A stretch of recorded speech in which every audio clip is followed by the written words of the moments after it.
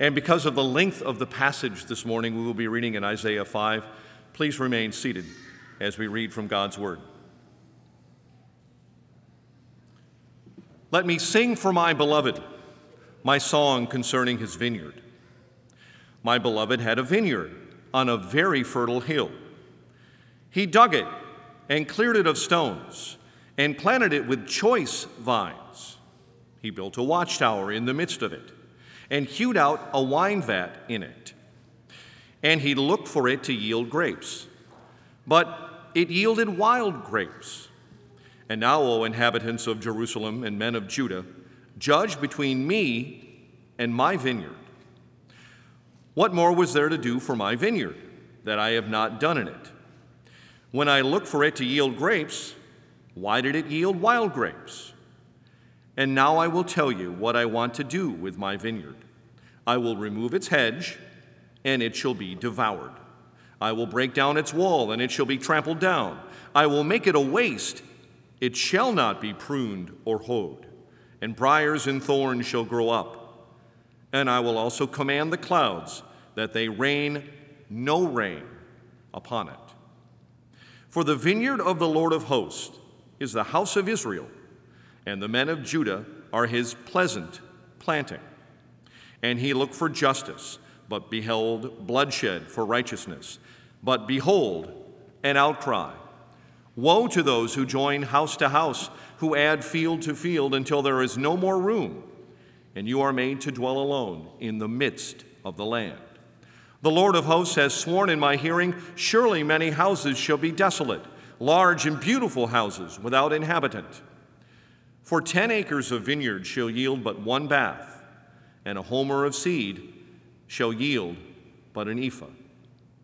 Woe to those who rise early in the morning, that they may run after strong drink, who tarry late into the evening as wine inflames them. They have lyre and harp, tambourine and flute, and wine at their feasts. But they do not regard the deeds of the Lord, or see the work of his hands. Therefore, my people, go into exile for the lack of knowledge. Their honored men go hungry, and their multitude is parched with thirst. Therefore, Sheol has enlarged its appetite and opened its mouth beyond measure. And the nobility of Jerusalem and her multitude will go down, her revelers and he who exults in her. Man is humbled, and each one is brought low, and the eyes of the haughty are brought low. But the Lord of hosts is exalted in justice, and the Lord, holy God, shows himself holy in righteousness. Then shall the lambs graze as in their pasture, and the nomad shall eat among the ruins of the rich. Woe to those who draw iniquity with cords of falsehood, who draw sin as with cart ropes, who say, let him be quick, let him speed his work, that we may see it.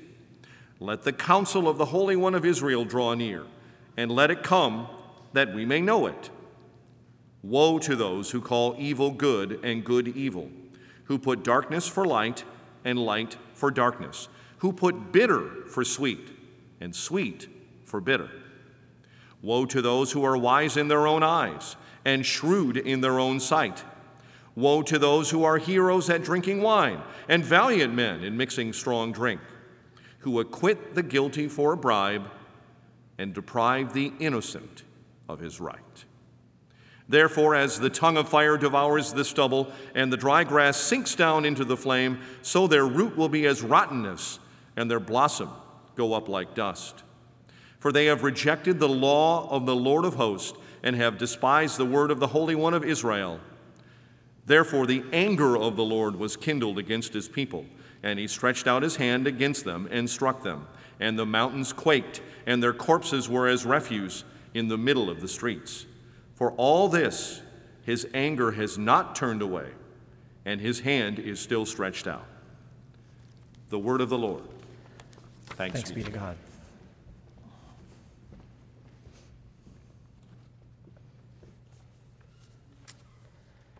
Well, would you please join with me in prayer?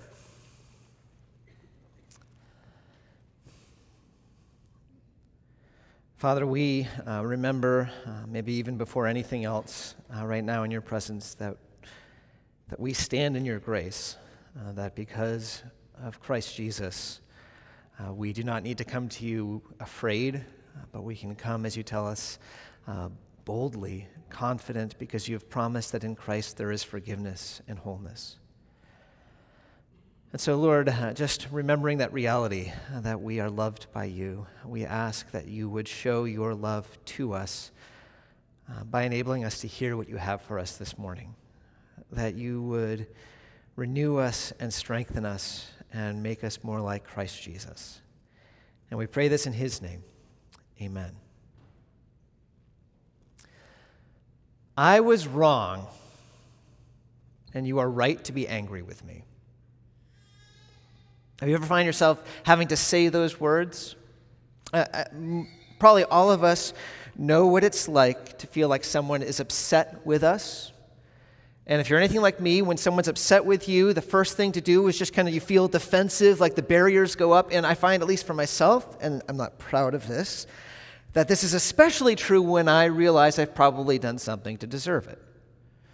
When I've said something really insensitive, where I have clearly been selfish, where I realize deep down I have hurt someone, that's especially when I try to kind of go on the defensive. Maybe you're the same way. I mean, probably many of us know the tactics we use. It's not even something that we think about, but we can use the tactic of blame shifting. You know, sure, I didn't clean the kitchen, but I wouldn't have had to if you hadn't made such a mess. Or we sometimes try to minimize it, right? Where we say, yeah, I forgot to pick you up yesterday, but it's an easy thing to do, and that's no big deal. Or sometimes it's justifying ourselves. Yes, I know you told me that in private and I told someone else, but I had the right to do that. We go on defensive, right? And if you notice, each of those ways that we do it, it's actually a form of attack. This was your fault, or you're being unrational, or you shouldn't think of it this way. Now, that never really works for us. Because when we're feeling defensive, it's almost always when we feel like we've wronged someone we care about. And so us attacking the very person that we care about always goes poorly. And even more than that, the problem is that if we realize deep down that we've done something wrong, but we won't admit it, we are keeping ourselves from recognizing the truth. We are choosing to keep ourselves deceived, and that is never a good thing. In the moment, the only really right thing to do is to say those words. I was wrong, and you're right to be angry with me. And I think actually both parts are important, because oftentimes if we say I was wrong, we can kind of almost immediately negate it with a but. I was wrong, but you, or whatever. To actually mean I was wrong, that second part is key. I was wrong, and you're right to be angry with me. I was wrong, and I realized that my wrong actually affected you. It was really something. It was unjust, and I realized you were hurt by it. You are right to be angry with me. The problem is that is so hard to say in the moment, isn't it? I mean, I've tried to figure out why. Why is it so hard? And I think there is something where we're having to kind of let go of our final barrier of protection, because we want to see ourselves as like the heroes of our own story, who are the good guys. And to say I was wrong and you were right to be angry with me is saying, no, I wasn't the good guy here. And not only that, but I'm kind of relinquishing any rights. You are right to be angry with me. Honestly, it almost feels like a kind of death to just kind of let go and say that in the moment. And yet it is the only way forward in terms of both our relationship with the other person and in terms of our own selves being made whole. So we are now in the final part of the introduction of Isaiah. I've talked about how we're in this Isaiah project, working through Isaiah for the whole year, and the first 5 chapters act as the orientation to the rest of the book. They are helping us to understand how this book is supposed to affect us. And if you've been with us the last few weeks, you know that kind of God held out this vision for us of what we as God's people are meant to be and called by God to be. And at the same time, he also was very real about the mess of God's people.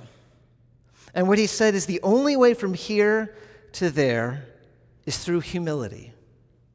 The only way from here to there is through repentance. And here, as the introduction comes to a conclusion, we see perhaps with stark clarity the only way for us to be whole, to be healed, to be the people of God we were created to be, we need to be able to say to God, I was wrong. We were wrong. And God, you are right to be angry with us. So we see that in our passage, and it begins with kind of a strange love song. You know, if you notice at the very beginning, it says, I will sing a song about my beloved, but we immediately find out that the song is about his beloved making a vineyard. Probably not the thing that would really resonate with us, but remember, this was an agrarian society where lots of people were farmers. And so here's the story. The story is of this person who had really kind of a beautiful vision. He owned a hill that was fertile. It had just the right amount of rain, just the right amount of sun. And so he decided that he was going to build a vineyard that would bring income, of course, but would also be delightful for him and also bring blessing to the whole community, that they could enjoy the fruits of his labor, the wine that he would create. And so he starts working, and it is a lot of work to do this. The whole first year, he is just taking all of the rocks out of the hill because the hill in Judea were filled with rocks, and so he'd be digging square foot by square foot, getting the rocks out of the soil, putting them in a pile, and then he'd be leveling out the soil, making terraces so that the rainfall could come rightly. And that was just year one. And then year two, he's taking those rocks that he's dug out and he builds a wall around the hill, and then he finally finds the best of vines and he plants those vines. And with the rest of the rocks, he builds a tower so that at times, if he needs to, he can go up and look to see if there's any threats in the distance, any thieves or whatever. And finally, in the final bit for year two, he makes a wine press so that when the grapes come and the juice is ready, he can make the wine. And then year three comes, and at this point, you have to imagine that he is looking at the work and feeling justifiably proud. He has spared no expense. He has worked hard, and he has created a beautiful vineyard. And you can just imagine the amount of excitement that he would be feeling as he starts seeing these small grapes along the vines. And they're getting bigger, and they're starting to look ripe. And finally, when it's clear that they are as ripe as they can be, he takes a grape, and he begins to try to enjoy the fruit of his labor. And here's where things change. It says, and he looked for it to yield grapes, but it yielded wild grapes. And that word wild could just as easily be translated sour. Can you imagine in that moment just how devastating this would be? He has worked 2 years doing nothing but preparing for this moment. And he eats, and it sets his teeth on edge, and he realizes the entire vineyard is worthless. And in that moment, the song kind of being over, this figure actually kind of breaks the fourth wall. That is, the vine planter suddenly speaks to the audience. And now, O inhabitants of Jerusalem and men of Judah, judge between me and my vineyard. Whose fault is this? He is saying. What more was there for me to do for my vineyard? And the answer is obviously nothing. You have done absolutely everything you could have done. When I looked for it to yield grapes, why did it yield sour grapes? And the only answer is, for some reason, the vines didn't do what they were supposed to. The vines have a problem with them. And so, at this point, you need to understand that again, if this illustration doesn't kind of resonate with us, it would have resonated with those people. They would have been grimacing when they heard the story. And so, as he is saying what happens next, they are going to be nodding. They're going to be agreeing. When he says, now let me tell you what I'm going to do. I am angry. I am angry about this. I am going to just tear down that wall, and animals can come and trample the vines. I am going to stop weeding. I'm going to stop hoeing, and there's going to be briars and thorns. I am going to let this vineyard get destroyed. And everyone would be nodding and saying, and that is fair enough. You have invested in everything, and it gave you nothing. Of course you're going to be angry. And so then in the moment, That's where people are hooked. Because in verse 7, we see the punchline. For the vineyard of the Lord of hosts is the house of Israel, and the men of Judah are his pleasant planting. And he looked for justice, but behold, bloodshed. For righteousness, but behold, an outcry. God is saying, here's the story. The story I'm actually telling is your story. I brought you out of Egypt, and I planted you in this beautiful land of Canaan, and I gave you everything. I protected you from your enemies. I gave you all sorts of abundance of food. I gave you my law so that you can know what is good and what is wrong. I gave you everything, and my desire was that you would be beautiful, that you would fill the world with your beauty by showing what it looks like to relate to a true God, that others would be able to taste and see and know that I am good. But what happened? He looked for justice, but behold, bloodshed. You should know that there's a play on words here. The word justice and bloodshed, or the word righteousness and outcry, sound almost exactly the same. As I think one commentator said, he looked for right, and he only found riots. He looked for decency, and he only found despair.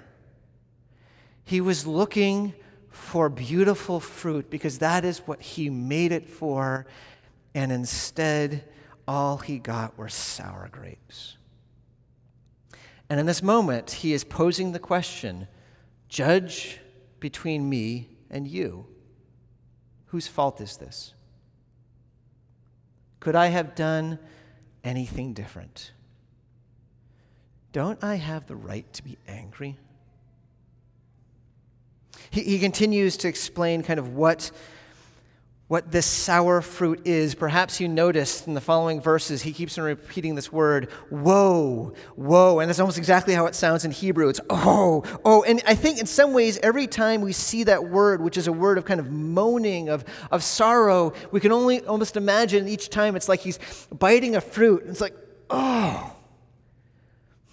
I made this beautiful land for you. This land God gave to his people was enough for everyone so that there would be no poverty, that everyone would have enough, and that there would be complete harmony for everyone living. And what happens instead? Woe to those who joined house to house, who had field to field. The rich just hoard and accumulated, and the poor are cast out. Woe. God gave this abundance. He says, I'm giving you the fruit of the land so that you might enjoy it. And as you enjoy it, be filled with gratitude and allow it to draw you nearer to me because I'm the one who gave you these things. But what happens instead? Woe, it says, people are partying from morning till night, and it's not the kind of joy that allows them to draw nearer to God. It's the way that they're doing it so that they can be removed from God, so they can just ignore him and pretend he doesn't exist. It's sour. God gave his people this law. That's the thing that more than anything else distinguishes them from anyone else. Other nations enjoy wealth, but only God's people get his law, his instruction of this is the beautiful way of living. This is how to walk rightly with me and to be just with each other. And yet, what do they do with that? Rather than being good, woe. Verse 20, woe to those who call evil good and good evil. Instead of hearing God's word and listening and learning, they choose to say, I know better. And things that are good, like humility and self-restraint and generosity, are just looked down upon. And things that are bad, such as the accumulation of wealth for its own sake, such as hedonism, is seen as the good life. They've turned everything upside down, and it's not just that they're wrong, it's that it actually has effects. It hurts people. It says they do this, they acquit the guilty for a bribe and deprive the innocent of his right. The rich are able to get off scot-free. Doesn't matter what they've done, they have all the power. And the poor who are innocent just get wronged. That's the way his people are. It is sour. God is saying, I gave everything. I gave you everything that you might be a beautiful vineyard filled with beautiful fruit, and you are sour. And so what will I do? What do you think I should do? Well, we know already where it's going to go. God is going to be angry. In fact, God says he is angry. Verse 24 says, "They have rejected the law of the Lord of hosts, and they have despised the word of the Holy One of Israel. Therefore, the anger of the Lord was kindled against his people, and he stretched out his hand against them and struck them. And the mountains quaked, and their corpses were as refuse in the midst of the streets. And for all this, his anger has not turned away, and his hand is stretched out still." Now, these are gruesome words for us, but you need to remember that the people who are hearing this have seen this. God's people, in this moment, as they're reading this, the very first readers, they are surrounded by death and destruction. They have seen their country be overtaken by other armies, and now God is saying, you need to realize, I chose that this would happen. Because you are wrong, and I am right to be angry. And if these people are truly hearing, you know what their initial response is likely to be, because we have the same one. There's the temptation probably to blame and say, we wouldn't be this way if it weren't for you, or to maybe trivialize, this is not that big of a deal, or to at least justify and say, we had every right to do this, but in each case, it would be a lie, and it wouldn't move them any closer to where they needed to go. The only way for God's people in this moment to move towards life, to move towards God, to move towards healing is to own something that would have felt like death, to be able to say, we are wrong. We were wrong. We are wrong, God. And God, you have every right to be angry with us. Now, the reason we are spending time with this, the reason that we need to hear this, is because what is true here is not just true for God's people in that time. What is true here is true for every person at all times who is sinful, which is all of us. The reality is, you will never experience a close relationship with God. You will never truly be made whole until you, like people then, are able to say, Lord, I am wrong, and you are right to be angry with me. Now, I wonder how that strikes you. I'll tell you, I think that it's probably one of the aspects of the Christian teaching that is hardest for people to accept because, well, it's often a natural thing, I think, for us to say, but we're not really that bad. But I would suggest that when we have that reaction, and it's a common reaction, we should wonder, could this be the very same reaction we have whenever we know we're in the wrong and we're being put on the defensive? Could it be that deep down you know that this already is true? Consider something that we've already been mentioning in this service. Everything that you and I have, everything is a gift.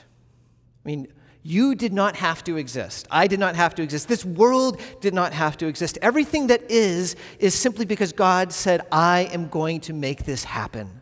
And he did this because he is good, because he wanted to fill this reality with greater joy. He wanted us to be able to enjoy his goodness so that we could know him and delight in him. And he gave these things to us so that we could also have the joy of serving others, so that there could be harmony and delight. And of course, when we look at the world, we realize that's clearly not how this world is. But the thing that we also need to realize is that if we look inside of ourselves, if we are really honest with ourselves, we have to say that's not who I am either. That I have failed to be what God has created me to be. Each of us in our own ways have faced times where rather than giving ourselves in generosity when we should, we've instead held back in self-protection. Where instead of being genuinely loving and caring about the other, we've only been concerned about our own needs. Instead of humbly listening and learning and depending on God's wisdom, we've decided that whatever makes sense to us is what's right. Again and again, in different ways, we have shown ourselves to be sour. And the only path to honesty is to say to God, I am wrong. But when we're saying that, we should realize that when we're saying, I am wrong, we are also saying to God, and you are right to be angry with me. And that's the hard part. To say God has every right to judge us. That when he says the wages of sin are death, he's saying that about us, and it is right. It is right for us to die. It is right for God to be angry with us. To say that, it rubs us deeply the wrong way. There's a kind of a relinquishing of our own sense of rights. We're saying to God, I give up on any pretense of saying that I have a right to be angry with you, God. God, whatever you are choosing to do, that is right. I deserve it. Honestly, it does. It feels like a kind of death to a way of being. And yet, it is the only way to life. This passage is calling each of us to consider, have you come to that point of honesty where you have recognized before God that you have wronged him and that he is right to be angry with you? Now, before we really kind of land on our own personal answer to that question, I do want to say I think there's one more part of this story that we need to hear for us truly to be able to say that. And it's a part of the story that actually isn't in our passage. It's later on in Isaiah. If we were to just further on to Isaiah 27, which I have right here, we find there's actually a second verse to this love song. I'll just read it to you. Where God speaks of a future day, and it says, "In that day, a pleasant vineyard, sing of it. I, the Lord, am its keeper. Every moment I water it, lest anyone punish it. I keep it night and day. I have no anger. Would that I had thorns and briars to battle. I would march against them. I would burn them up together. Or let them lay hold of my protection. Let them make peace with me. Yes, let them make peace with me. In days to come, Jacob shall take root. Israel shall blossom and put forth shoots and fill the whole world with fruit." Do you hear that? God is saying very clearly that his anger is not the final word in this. That the sour grapes are not the final word in this. He's saying that there is a day coming where this vineyard that now is so battered will be beautiful. And he will have no more anger, only forgiveness. He will delight in protecting and watering and making sure nothing bad happens to his vineyard. And his people, who right now are so sour, will fill the world with beautiful fruit. And the question that we are meant to be asking, I think, at that point is how? Because if you know the story of Israel, you know that for centuries upon centuries upon centuries, there's a very clear pattern of behavior.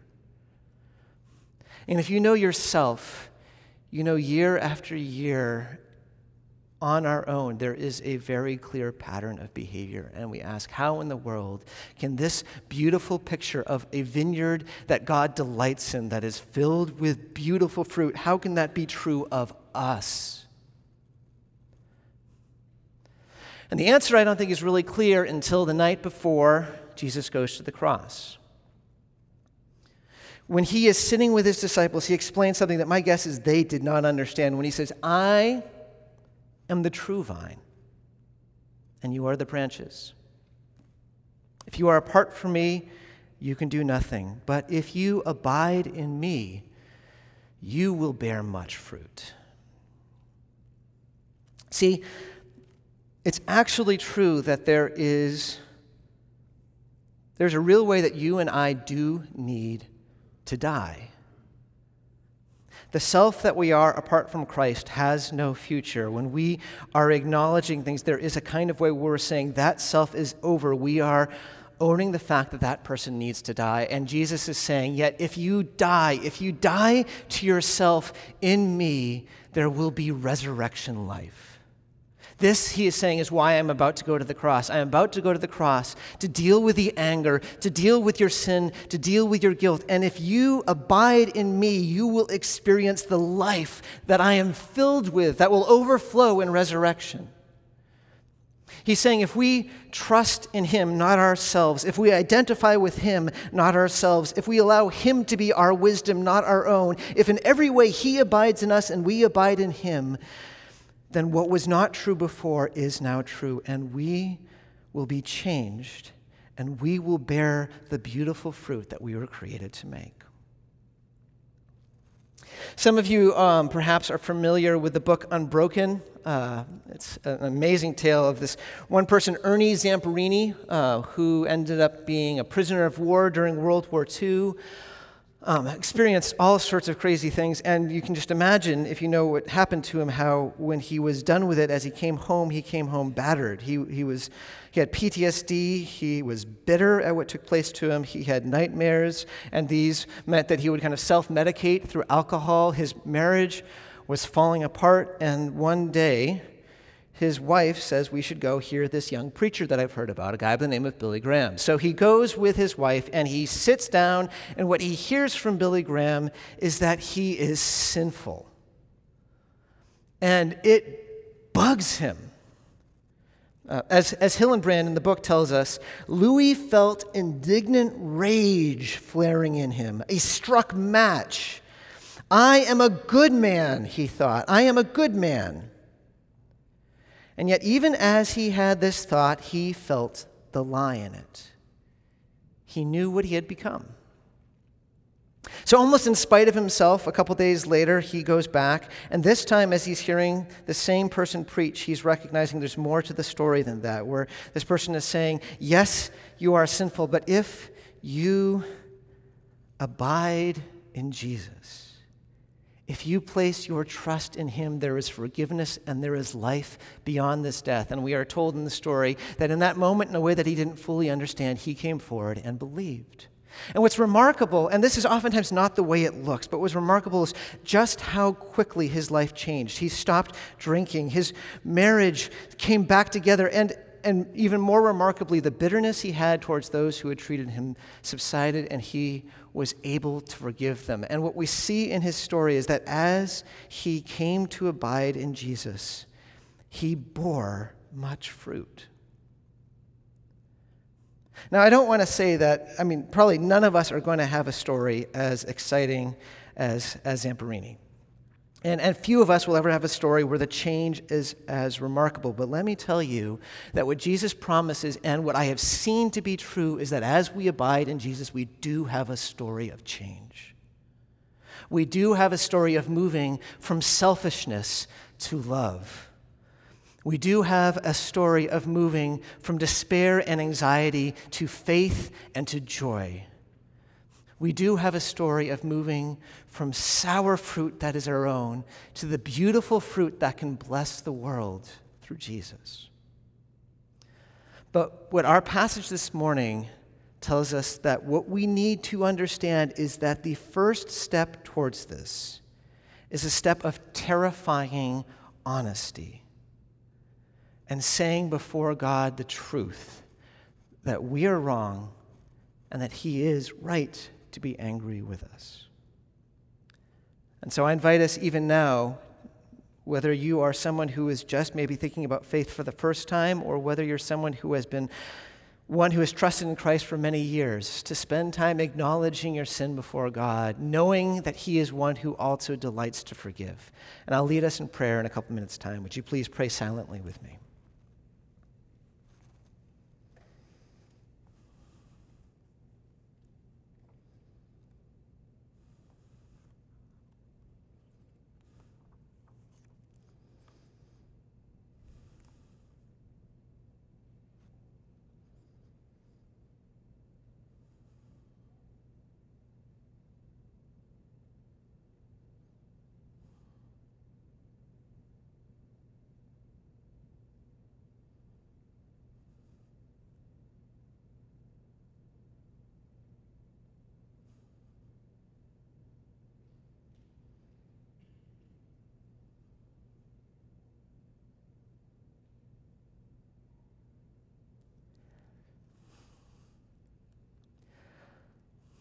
Father, you know the way that sin masks itself, how it is a consistent temptation on our part to trivialize our wrongdoing or to place blame elsewhere.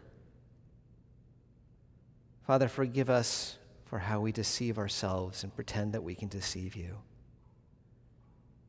Lord, you know our sin. You know our selfishness. You know our lack of trust in you and lack of gratitude. You know our lack of concern at times for the poor and for injustice in this world. Lord, we own these truths. They do not make us proud. We at least to some degree realize the sourness of this, and we grieve. And we ask for your forgiveness. Lord, you are a just God, and it is right for you to be angry at our sin. And yet, Lord, we also trust in your promises that you tell us that in Christ your anger has been dealt with, and that there is now no more condemnation for us who are in Christ Jesus. And Lord, we ask that as clearly as we might see our sin, that you would help us to see your forgiveness in Christ Jesus even more clearly. That as we are freed by the knowledge of this love, we would be a beautiful people who bear much fruit for your glory. And we pray this in Jesus' name. Amen. Hear the good news of the gospel from that first chapter in Isaiah that we've been reflecting on the last few weeks. Come now, let us argue it out, says the Lord. Though your sins are like scarlet, they shall be like snow. Though they are red like crimson, they shall become like wool. In Jesus Christ, your sins are forgiven. Thanks be to God.